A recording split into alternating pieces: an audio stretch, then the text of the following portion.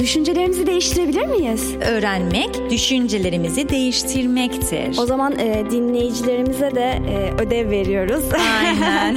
Alışkanlıklarımızdan kurtulabilir miyiz? Artık olumlu davranışlarımızı çoğaltmak için hazırız. İlk söylediğin sözüne karşı gelmiş oluyorsun. Ailemizdeki kısır döngüleri nasıl kırabiliriz? Bize değer vermediği anlamına gelmediğini anlarsak... Evet, aç mısın değil misin? Bunun mantığı ne? Eşimle aramızı düzeltebilir miyiz? Bunu yapmak bizi bir sürü negatif deneyimden kurtarır. Bu ve bunun gibi birçok sorunun yanıtını Aile Psikolojisi programımızda keşfetmeye hazır mısınız? Hadi o zaman başlayalım. Merhaba sevgili Radyo Manata dinleyicileri, ben Gizem. Aile Psikolojisi programımıza hoş geldiniz. Her programda olduğu gibi psikolog ve iletişim uzmanı olan Monika ile beraberiz. Merhaba Monika, hoş geldin. Merhaba, hoş bulduk Gizem. Sevgili dinleyicilerimiz, programımıza başlamadan önce sizlere hatırlatmak istiyorum. Soru ve görüşlerinizi sosyal medya hesaplarınız aracılığıyla bizlere ulaştırabilirsiniz. Arama kısmına Radyo Manata yazmanız yeterli. Ayrıca dilerseniz soru@radyomanata.com e-mail adresinden de bizlere yazabilirsiniz. Monika, eminim benim gibi birçok dinleyicimizin de evde yaşadığı belli başlı problemler var. Hepimizin var. Ve bu problemlerle ilgili geçen programımızda aile üyelerimizin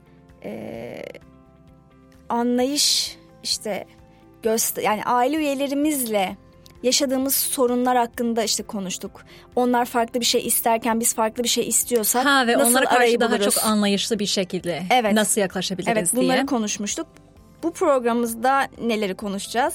Evet, aslında bugün böyle çok ilginç bir zihinsel olguyu anlatıp üzerimizdeki etkisini açmak istiyorum. Güzel. Ama onu şeyden sonra, yani 2. bölümde yapacağız. Tamam. O zaman ilk bölümümüz nasıl başlıyor? Evet, aslında Gizem son programının sonunda birkaç tane itirazdan bahsetmeye başlamıştık. Mesela bazen insanlar, mesela terapiye gelen insanlar, ben eğer kendini geliştireceksin, kendini iyileştireceksin dersem, ki her seferinde diyorum, bazen haksız gibi gelmeye başlar. Negatif algılıyorlar. Aynen öyle. Geçen program birazcık zikrettiğimiz bir konu. Aslında çok sık duyduğum itirazlar var.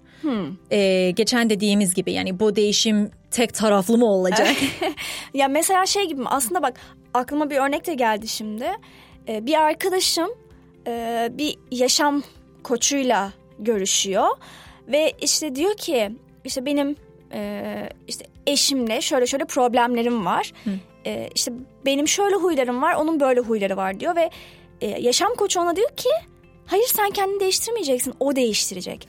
Bence burada bir mantık hatası var. Evet, aslında Gizem. Ve çoğu kişi, yani her ne kadar yaşam koçu adı altında bile olsa, demek ki bazı insanların ya eğitimsel deneyimi mi diyeyim, eğitimsel bilgisi mi diyeyim, ya da belki de kendi düşünceleriyle hareket ediyorlar. Karışık bir şekilde. Evet ve aslında yanlış bir mesaj. Evet. Yani sen değişmeyeceksin, karşı taraf değişecek. Hayır, yani bana göre yanlış. Evet. Gizem, parmak o kadar güzel bir noktaya bastın ki. Çünkü bu neden yanlış biliyor musun? Bak, hemen yanlış olarak tanıdı. Çünkü geçen programımızda konuştuğumuz için bunu tanıdım. Evet. Yoksa eskiden olsa evet, ben de aynı şeyi düşünürdüm Monika. Evet, ben böyleyim, ben buyum. Karşı taraf değişsin. Evet. Bu çok yanlış, yani o kadar fark ettim ki o programdan sonra bunun yanlış olduğunu. Evet. Bir sebep daha vereyim Gizem sana. Yanlış neden olduğuna dair. İlk programda dediğim gibi hep değişmekteyiz ya. O sebepten dolayı yanlıştır. Ve o farkındalığında olduğun için hemen yanlış olarak tanıdın. Çünkü hayat koçu demiş ki sen, yani bu sensin, kendini değişmeyeceksin dedi ya. Değiştirmeyeceksin, evet. Değiştirmeyeceksin. Mantık hatamız şu ki değişmemek diye bir şey yok. Evet. O sebepten dolayı birazcık mantıksız bir düşünce. Niyeti güzel. Niyetini. Asıl niyeti kendini koruyacaksın. İlk önce kendini koyacaksın. İlk önce kendini tanıyacaksın. Tanıdıktan sonra kendine karşı saygı duyacaksın. Ama hemfikiriz aslında bu konularda. Aslında biz o konuların üzerinde daha çok ısrarcıyız. Yani en ısrar ettiğimiz nokta o. Kendinden başlayacaksın. Neden? Çünkü kendi sağlığına bakacaksın. Doğru. Kendi sağlığın üzerinde çalışacaksın. Sadece ve sadece onu iyileştirdikten sonra başkalarına bakmaya başlayacaksın. Tekrar ve tekrar söylüyoruz. Bunun için çok sevdiğim bir benzetme var Gizem. Nedir o? Yürüyen merdiven benzetmesi. Mesela ben sabah kalktım ve dedim ki kendimi değiştirmeyeceğim. Ama sabah kalktığım anda mutlu ya da mutsuz kalktıysam mutsuz, o aynı mutlulukta günümü devam etmeyeceğim aslında. Tabii günün içinde olan olaylar duygularını değiştirecektir. Aynen öyle. Mesela işe gittim. Evet. Bu örneği de kullandım. Ondan sonra iş arkadaşım çok huysuz. Ben de etkilenmiş olacağım. Dolayısıyla kendim tamamen aynı tutsam da dünyadaki var olan farklı etkenlerle etkileşimin içinde olacağımdan ötürü değişeceksin. Aynen öyle. Yani değişmemek diye bir şey yok. Yani olmayan bir şeyden bahsediyoruz burada. Yürüyen merdivende şöyle, hayat bir yürüyen merdiven gibidir. Sen bir basamaktasın ve merdiven aşağıya doğru gidiyor. Evet. Çünkü genelde böyle hayatlarımızda pozitif şeyler varken mutlu oluyoruz ama onları sadece alıyoruz ve seviniyoruz. Ama mutsuz ya da bizi aşağıya çeken şeyler varken bozan. Evet, onlara karşı nasıl mücadele edeceğimizi bilmediğimiz için aşağıya giden bir merdiven olsun. Evet. Ben değişmeyeceğim diyen biri aynı basamakta duran biri gibidir. Sürekli aslında aşağıya iner. Aynen öyle. Sen kıpırdamazsan da hayat aşağıya çekiyor seni. Aşağıya çekiyor. Hayatın kendisi değiştirmekte. Çünkü etrafında bir sürü farklı etkenler var. Doğru ve sen diyorsun. onlarla yani etkileşimin içindesin. Yukarıya doğru gitmek istersen çaba göstermen gerekiyor ve merdivenliğinden daha çok hızlı bir şekilde yukarıya doğru koşman gerekiyor. Daha çok çaba. Musun? Yani daha normalde çok çaba. gösterdiğinden çok daha fazla bir çaba göstermen gerekiyor. Evet. Doğrudur. O yüzden asıl soru yani ne kadar başkaları için değişmem gerektiğini bilmiyorum. Sorumuz o değil. Sorumuz şu ki madem değişeceksen hangi yöne doğru değişmek istiyorsun? Güzel bir şey, evet.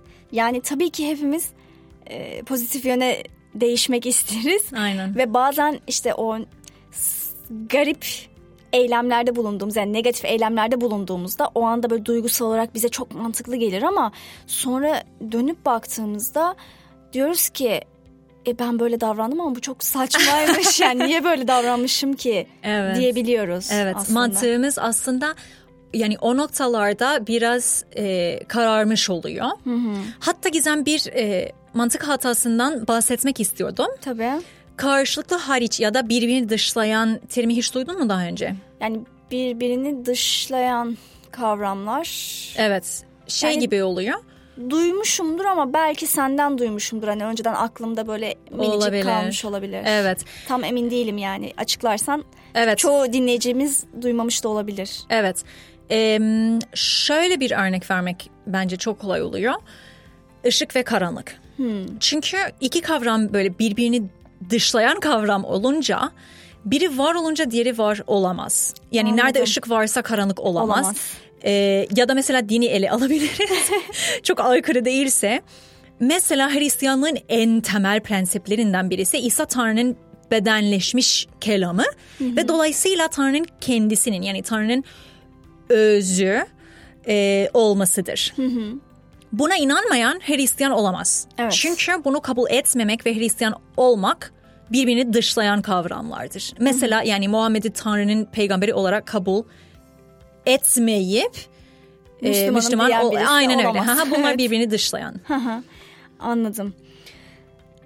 Peki birbirini yani dışlamayan kavramlar olarak mı diyelim? Evet, şöyle yani, tamam, aynen birbirini öyle. Dışlayan kavramları okey anladık. Yani evet. bence dinleyicilerimiz de net bir şekilde anlamıştır. Evet ama işte bak doğru noktaya gelmeye çalışıyorsun. O zaman birbirini dışlamayan kavramlar için Nedir? ne dememiz gerekiyor? Ve şöyle bir noktaya gelmemiz gerekiyor ki bazen birbirini dışlamayan kavramlar sanki birbirini dışlıyorlarmış gibi davranıyoruz. Aynen öyle. Mesela diğer kişinin değişmesi gerekmiyor mu? Neden sadece kendimi değiştiriyorum diyen biri sanki birbirini dışlayan kavramlardır. O şekilde yaklaşıyor duruma. Ama hem kendini değiştiriyor olabilirsin hem diğer kişi de evrim geçirmekte olabilir. Ama sen görmüyor olabilirsin. Ama sen eğer hayır ya göreceğim ben ya kendini geliştirmekten vazgeçeceğim dersen birbirini dışlamayan kavramlar birbirini dışlıyorlarmış gibi davranıyorsun. Evet aynen öyle. Vazgeçmek zorunda değilsin. Bırak onları. Kendine odaklan. Anladım. Peki ya şöyle bir sıkıntı var Monika aslında. Tamam kendimize odaklandık. İşte bir şey olduğu zaman içimizde halletmeye çalışıyoruz. Ama bütün bu düşünceler, bütün bu duygu değişimleri, bütün bu kendimizin içindeki o duyguları belki de bastırmak mı diyeyim artık neyse yani. Bir şekilde birikiyor ve bir yerden sonra aslında patlıyorsun. Aslında Gizem bu da birbirini dışlamayan kavramları sanki dışlıyorlarmış gibi düşünmekten oluyor. Çünkü demiyorum ki diğer kişiyle konuşulmayacak bu konular. Anladım. Bak o bir varsayımdı. Çünkü farklı yani birbirini dışlıyorlarmış gibi düşünmeye alışızdır. Yani ben sana söyledim ki sen daha çok kendine odaklanacaksın ve kendi düşünceleri değiştirmeye odaklanacaksın ve sen ondan ne anladın? Tamam demek ki aslında biriktirecekler. Yani konuşulmayacaklar. İçimde böyle takılı kalacaklar. Aynen öyle. Şey yapacağım gibi aynen öyle. gibi algılamak çok normaldir çünkü. Konuşmak ve kendimizi iyileştirmek ve daha çok sabırlı bir şekilde davranmaya başlamak zıt kavramlar olarak algılıyoruz ama bu çok böyle darmadağınık bir düşünce tarzıdır. Hem sabredip hem de konuşuyor olabiliriz. Anladım. Bunlar birbirini dışlamıyorlar. Aynen öyle ama öyle olması gerekiyor. Evet. Bu konular konuşulacak. Bu konuların hepsi böyle ortada olacaklar. %100 pazarlama gerekmemiz gereken noktalar bunlar. Bu olabilir. Aynı zamanda kendimizi geliştirmek şeylerimizi de olabilir. Çabalarımızı da olabilir. Anladım. Yani o zaman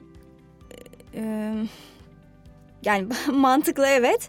Fakat yine de belki biraz daha açalım mı bu konuyu ya da ne bileyim. Bunun nasıl daha yapılır diye. Kolay olması için. Evet çünkü yani böyle zamanlarda konuşmak zor olabiliyor. Hani öyle bir anda kendini işte bir şeylere çabalarken bulduğunda karşı tarafa bunu aktarmak. İşte ben şöyle düşünüyorum.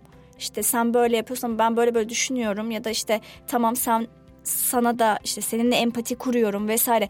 Bunları lafa dökmek ve sakin bir şekilde lafa yani dökmek çok zor olabiliyor. Zor. Çünkü insan bir anda en ufak bir şeyde bile patlayabiliyor. Hani o yüzden bu konu hakkında birazcık daha ayrıntı verebilirsen nasıl yapılabilir, nasıl yapmalıyız gibi. Gizem aslında bu konulara özellikle şu iletişim konulara daha çok zaman vereceğiz ileride. Hatta 5 bölümlü bir serimiz var, mini seri. 10 ve 15. bölümün arası iletişim hatalarımızın üzerinde sadece özellikle. Fakat o bölümlere gelmeden önce bu bölümde iletişime böyle odaklı olacak. Ve ilk adımı vereyim şimdiden. Tamam. Dedin ya o durumlarda çok kaygılı değil de çok böyle stresli, duygularımız böyle çok karma karışık oluyorlar. Evet. Ve çok hızlı bir şekilde tepki vermeye başlıyoruz. İlk adımımız kendimizi geliştirmeye çalışıyorsak daima durup kendine biraz zaman vermek olacaktır. Ve bu taktiğe frene basmak diyeceğim. Tamam, frene basmak. Evet, frene basmak kulağa geldiği kadar basit. Sadece hiçbir şey yapmamak demektir. Durduruyorsun kendini. Ama kulağa geldiğinden inanılmaz daha zor. Yani yapması, uygulaması çok çok çok zor. Çünkü o anda zihinsel bir alışkanlığımız var. Evet. O da hemen direkt başka bir şey düşünmeden bir şey söylemek ya da bir şekilde yüz ifademizde bile olsa bir tepki vermek. Ama Gizem daima frene basıp diğer kişiye şu anda benim biraz zamana ihtiyacım var deyip oradan ayrılıp kendini proses etmek için, düşünmek için bütün bu konuların üzerine zaman verebilirsin. Ve kendini bu noktalarda iyileştireceksin. Sen bu adım şart. O şekilde söyleyeyim. Yani daha önemli bir adım yok bundan sonra. Anladım. Şimdiden pratik etmeni tavsiye ediyorum. Anladım, evet. Yani çok doğru söylediklerinin. Yani aslında bu söylediğini uygulamak bir tık daha kolay gibi geldi. Yani demek hani tamam şimdi birazcık araya ihtiyacım var. Hani sonra konuşalım. Doğrudur. Demek bir tık daha kolay gibi geldi. Ama çok pratik etmemiz gerekiyor ve kendimizi o anlarda yakalamamız gerekiyor. Evet. Şimdi Gizem, dedim ya aradan sonra ilginç bir fiziksel olgudan bahsedeceğiz. Tamam. O zaman bir araya gidelim. Zaten zamanımız da gelmiş. Aradan sonra tekrardan konuşalım. Süper. İlk başta dediğimiz gibi. Sevgili dinleyiciler, şimdi kısacık bir araya gidiyoruz. Ardından bu konuyu daha da derinleştireceğiz. Bizden ayrılmayın. Birazdan döneceğiz.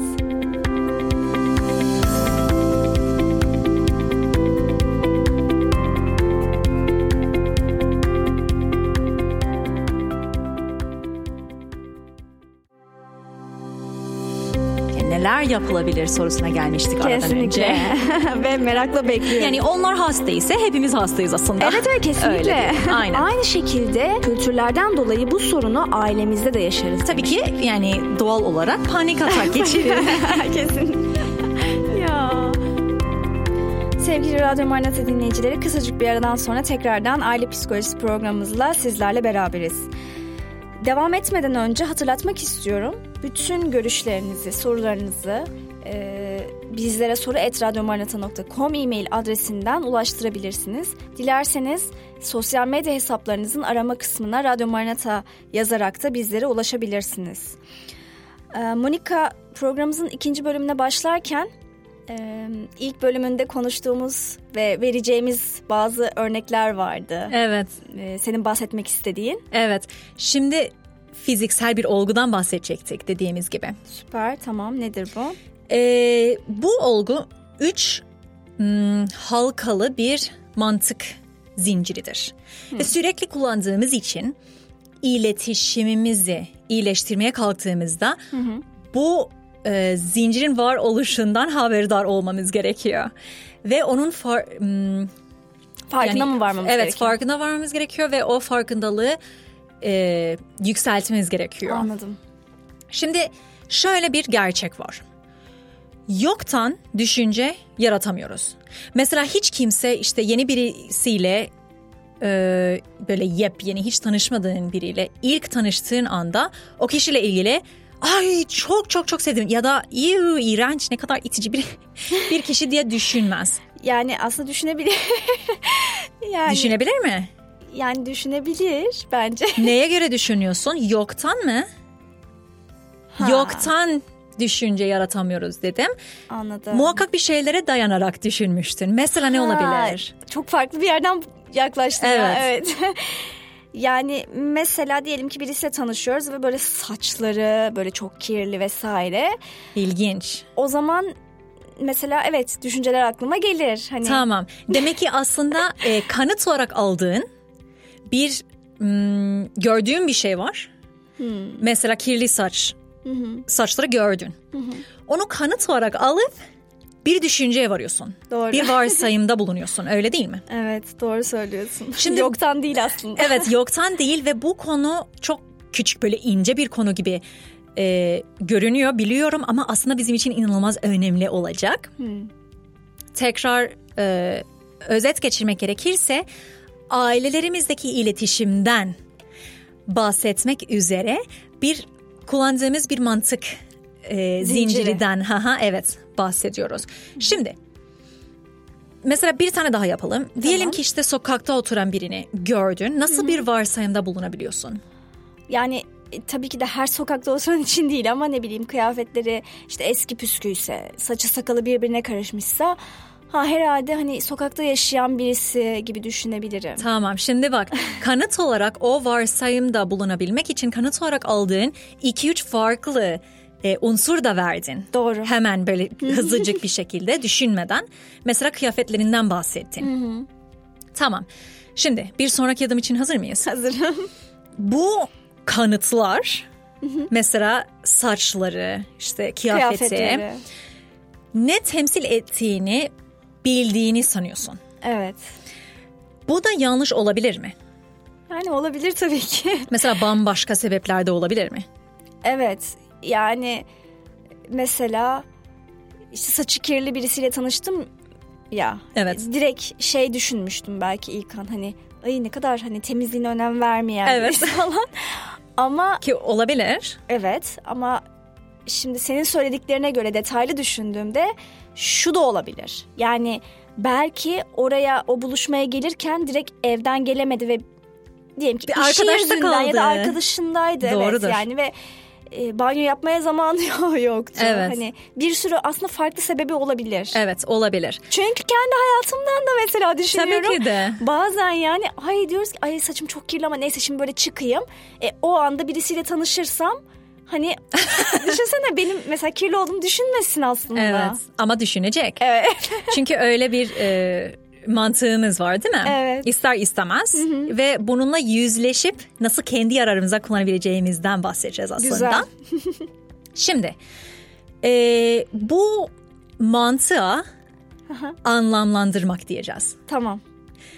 Ve sürekli negatif anlamlar vermiyoruz aslında. Doğru. Bazen yani çok pozitif, hatta gereğinden pozitif anlamlar da verebiliyoruz. Mesela yine bir örnek vermek gerekirse diyelim ki normalde çok yani ev hayatında belki çok pasaklı ya da vesaire bu tip bir insandır ama sırf mesela insanların içine çıktığında çok böyle lüks giyinir, çok böyle farklı bir görüntüsü olur ve vay be dersin ama aslında öyle değildir. Yani pozitif olarak düşünme açısından. Ve Gizem, şöyle bir örnek de geldi aklıma şimdi. Bazen dışarıya çıktıklarında ya da arkadaşlarıyla buluştuklarında inanılmaz sakin, sessiz, güzel, yumuşak huylu bir şekilde davranan insanlar var. Evet. Ama bazen kendi evlerinde bambaşka olan insanlar. Bambaşka insanlar da olabilir. Kesinlikle. Mesela o kişinin arkadaşları diye düşünebilir. Vay, onun eşi. Ne kadar şanslı. Onun ne kadar şanslı çünkü çok sakin vesaire vesaire. Ama eş için bu tarz şeyleri duymak inanılmaz zor olabilir. Çünkü kendisi işte diğer gerçeği tarafı biliyor. Yani gerçeği derken hani her ikisi de gerçek. Evet ama bir taraftan fazla olduğunu biliyor ve diğer taraf bu tarafın kadar güzel olmadığını biliyor, öyle söyleyeyim. Aynen, aslında bir sürü böyle katlar var gibi. Aynen öyle. Yani hani evet, o da gerçek, bu da gerçek ama bir insan kendi içinde bile demek ki katlar var. Evet. Inception gibi aslında. Aynen, birazcık. Evet, o filmi hiç gördün mü? Evet, izlemiştim. Evet. Şimdi halkalı bir zincir gibi düşünüyoruz. İlk iki halkamız ne olup olmadıklarını keşfettik. İlk olarak yani belli bir düşünceye varıyoruz değil mi? Şimdi belli bir düşünceye nasıl varıyoruz? Gördüğümüz şeylerden. İlk halkımız şu. İşaret olarak kullandığımız ya da kanıt olarak kullandığımız bir eylem ya da bir gerçeği görüyoruz. Mesela yumuşak bir şekilde konuşması dışarıdayken ya da saçları kırlı olması. Kirli. Kırlı ne? Kirli olması. İkinci halkamız olarak da bir anlam veriyoruz. Anlamlandırıyoruz. Evet. Şimdi üçüncü halkamıza gelelim. Tamam, gelelim. Aslında bir dakika, gelmeden önce burada bir sıkıntı var. Ne sıkıntısı? Nasıl bir sıkıntı? Çünkü farklı anlamlandıracağız. Ha, Ve bu noktada birazcık durmamız gerekiyor aslında. Tamam. Yani çünkü iletişime dökeceğiz de ondan düşünüyorum şimdi. İletişime gelmişken konuşmaya kalktığımızda farklı anlamlandırılmış perspektifleri kullanarak iletişime geçmeye çalışıyoruz. Doğru. Ve iletişimimizde asıl sıkıntı buradan çıkıyor. Aslında her kişinin perspektif bir tık farklı bir dil gibi oluyor. Doğru. Herkes farklı bir perspektiften bakıyor ve Evet. bunu dile uyarlıyoruz. Evet. Farklı dil konuşmaya gibi. Konuşmak gibi oluyor. Şey gibi düşünebiliriz. Mesela diyelim ki pazara gidiyorsun ama Çin'desin. Çince konuşuyorsun. Çin'desin ama Çin'de. Türkçe konuşarak soğanlarını almaya çalışıyorsun. Anladım. Onlar seni anlayamazlar çünkü sen soğan diyorsun.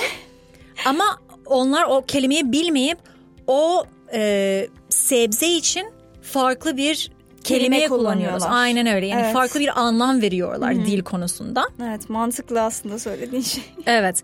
Yani mesela çoğu kişinin aile üyeleriyle yaşadığı bir sıkıntıyı ele alalım. Tamam. Mesela her kişinin, işte her ailenin farklı ev düzenleri vardır. Elbette bu çok büyük bir konu. Farklı beklentileri olur. Evet. Ve herkese göre herkesin vakti diğerinden değerlidir. Evet. Yani herkesin vakti kendine göre değerlidir diye. Evet.